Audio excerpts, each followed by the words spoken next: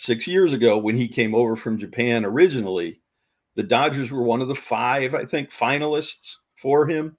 And I think they believe, and I think they're right, he would have been a Dodger already if there was a DH in the National League at that time.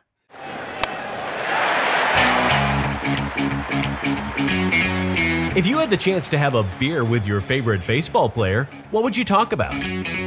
Would you ask the same tired questions like every reporter after the game? How did you feel? What was going through your mind? Yada, yada, yada. Probably not. It's time you hear the stories that these players have never told. This is the Setup Man Podcast, where we have conversations that every fan wants to hear and the stories that every player and coach deserve to share. Let's get started. Hey, Setup Nation. Welcome into another episode of Rumor Has It. This is our third team that we're checking in with, the Los Angeles Dodgers. We got Bill Plunkett today, beat reporter for the Orange County Register. Bill, thanks for jumping on and talking all things Dodgers hot stove. Cool. All right. Well, yeah, let's fire do this away. So, let's go. Let's go. Fire that stove up. Another 100-win season for the Dodgers, right? 11 straight postseasons. The broken record seems to be that they just can't make it very far in the playoffs. But you know what? They're doing things again and again and again every single year. Even when you don't expect them to put up 100 wins, they find a way to do it. And now, there hasn't been a whole lot this offseason. We were just talking about it off air. Max Muncy, the extension. But what do you see coming for this team coming up? And, there's the obvious big free agent that we're going to talk about here. But just from your perspective, anything big on the offseason here coming up for the Dodgers? Well, they have to do something about starting pitching. They cannot go to Glendale in February with the current group they have. Dustin May, Tony Gonsolin, not going to pitch next year. Clayton Kershaw probably won't pitch until June or July, if that early, and he isn't signed. Walker Buehler's going to be ready to go next year, but it's coming off of a second Tommy John and a fairly complicated elbow surgery. There were some other issues in there. So even if he's healthy, they're going to put him on a restricted workload. Then you add in all the young guys, Bobby Miller, Ryan Pepio, Emmett Sheehan, et cetera, et cetera. That is not a championship contenders rotation. And as we all know now, you don't need 5 or 6. You need 10 or 12. So they've been pretty honest that they're going to go out and they want to get 2 starting pitchers, 2 guys that they can just absolutely plug in the rotation. How they go about doing that, they could go in a bunch of different ways. In the top of the market, free agent wise, Blake Snell, Aaron Nola, who are already re-signed with the Phillies, Yamamoto, the Japanese pitcher who's coming over. The Dodgers have interest in any and every starting pitching name that you can come up with. And I think the way it'll play out, they're going to get one of those top end guys, either by free agency or trade. In the trade, Dylan Cease, Corbin Burns, who we've heard about for 2 years, Tyler Glasnow, if the Rays decide they can't afford him. One of those guys is going to move. The Dodgers would like to get one of them, including Snell, Yamamoto, Burns, Cease, Glasnow. Get one of them, and then I think the second starting pitcher would be kind of in that second tier. A name that really fits would be Jack Flaherty. He's a local LA guy, has a tremendous upside. He's been very good in the past, hasn't been great recently. So they, won't cost as much. And the Dodgers, they love to think they can fix anybody and anything. So he would fit in that category. So, say they get those 2 to the starting rotation, then you can fill in around them with the Buehlers and the Bobby Millers and the young guys and work from there. But I think if anything taught them a lesson last year, it was starting pitching, because it just dissolved on them and then was an embarrassment in the first round against the Diamondbacks. So that has to be on the top of the list. Are you telling me there's not going to be a Trevor Bauer reuniting in LA? That is, as a baseball fan, that is fascinating to see what happens.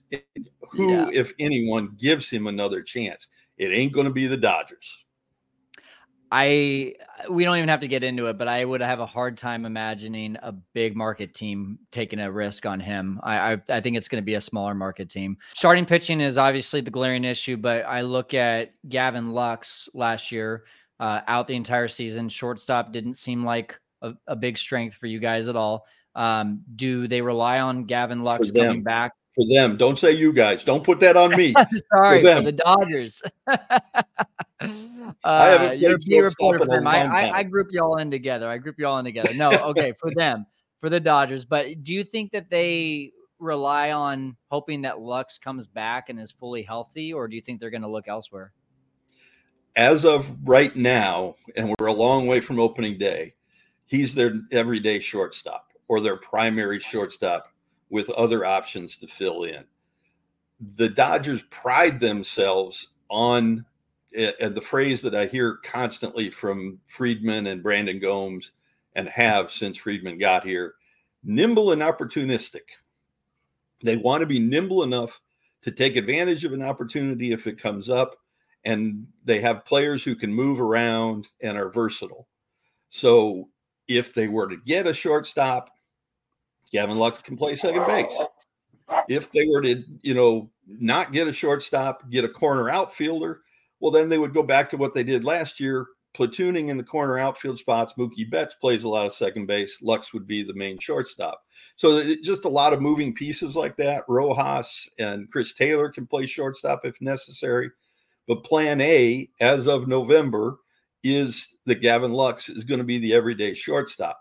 Same as they felt a year ago at this time. They went into last season thinking he was going to be the everyday guy. I talked to Gavin late in the season.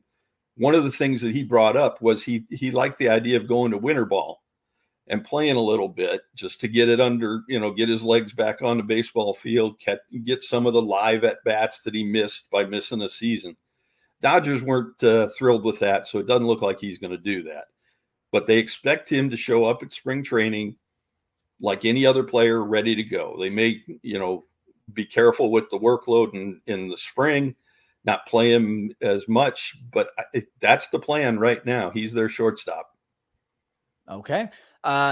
We have to ask the big question, Shohei Ohtani. If today, as we record this November, yeah, exactly. Who is that? Well, I've heard November that name. 22nd, right? Today is November 22nd, the day before Thanksgiving. If Shohei made a decision today, do you think it's with the Dodgers? How confident are you that the Dodgers are the number one, like the media is saying?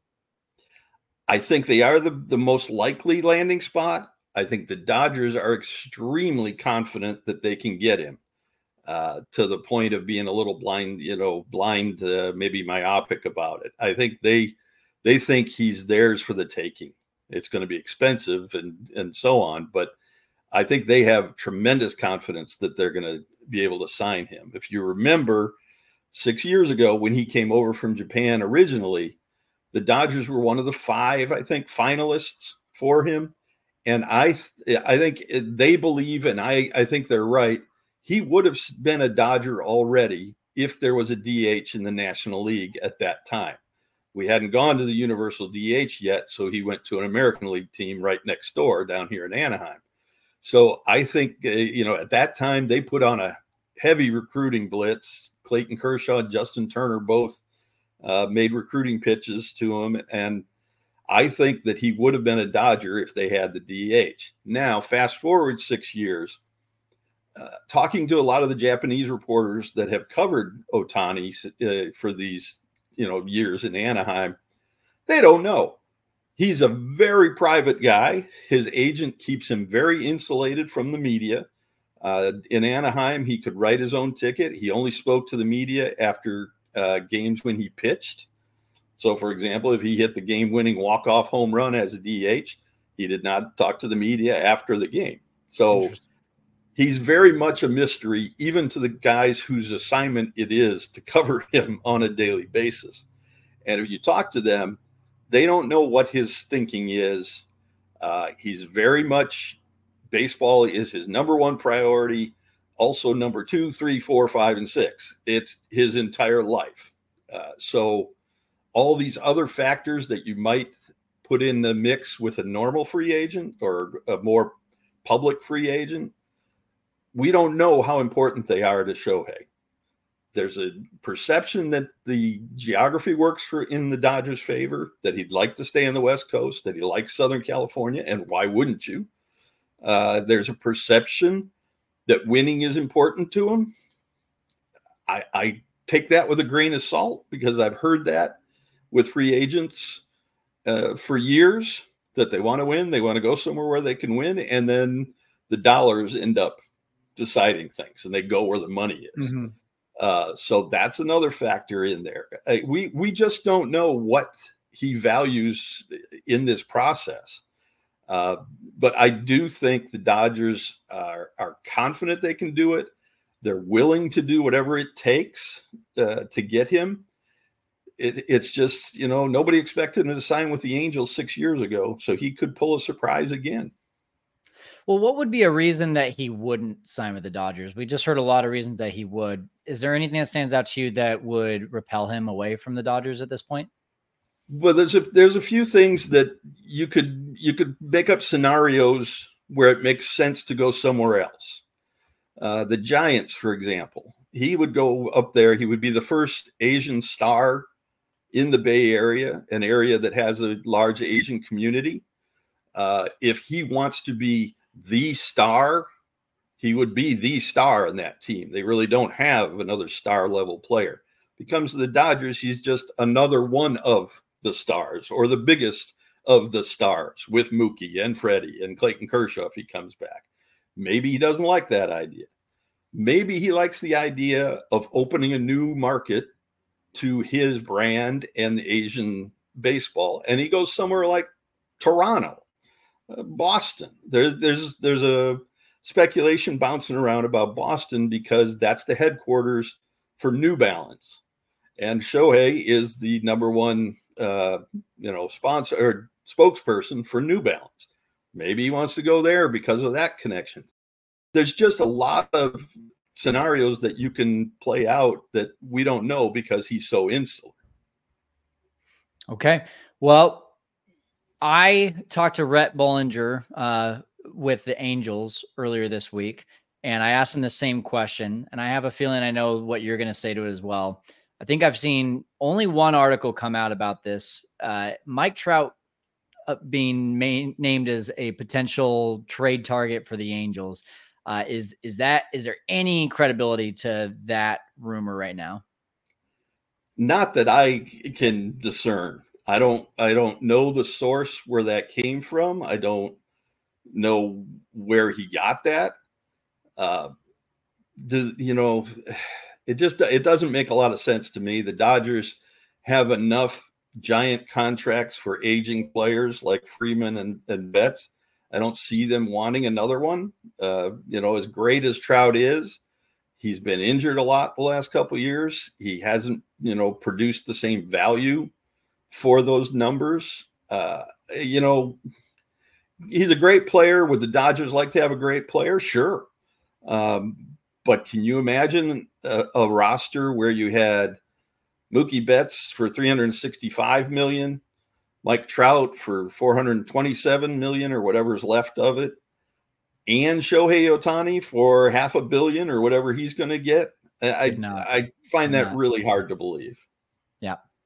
Well, what did Rhett say? Rhett said that Artie wouldn't allow it.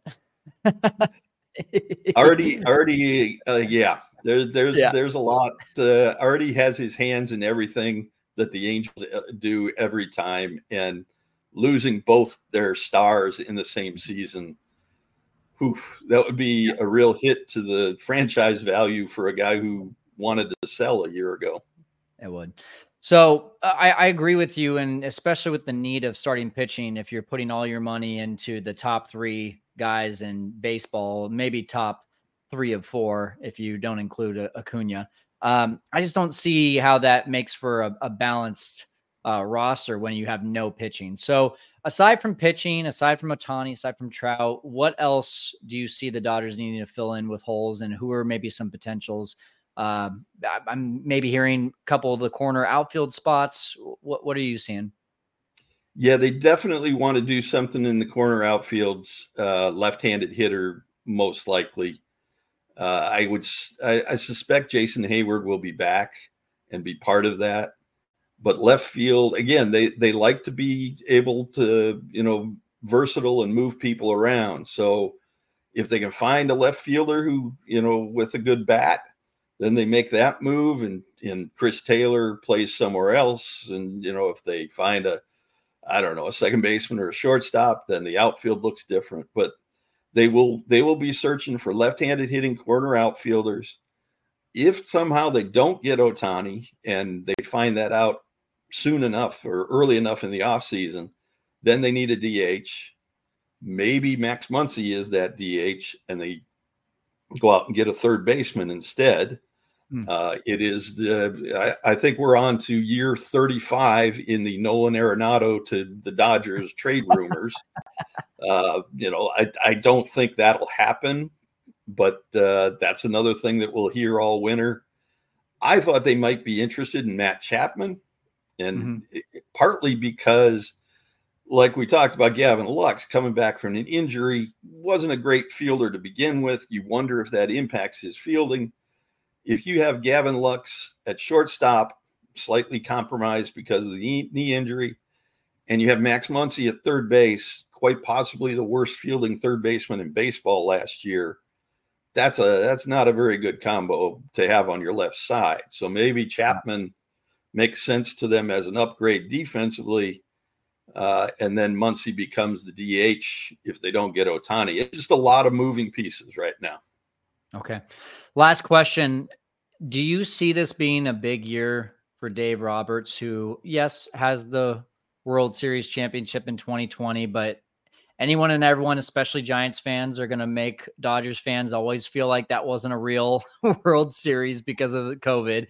But, we just continue to see underperforming in the playoffs. At any point, do you see Dave Roberts being the scapegoat for this continued broken record of not performing in the playoffs?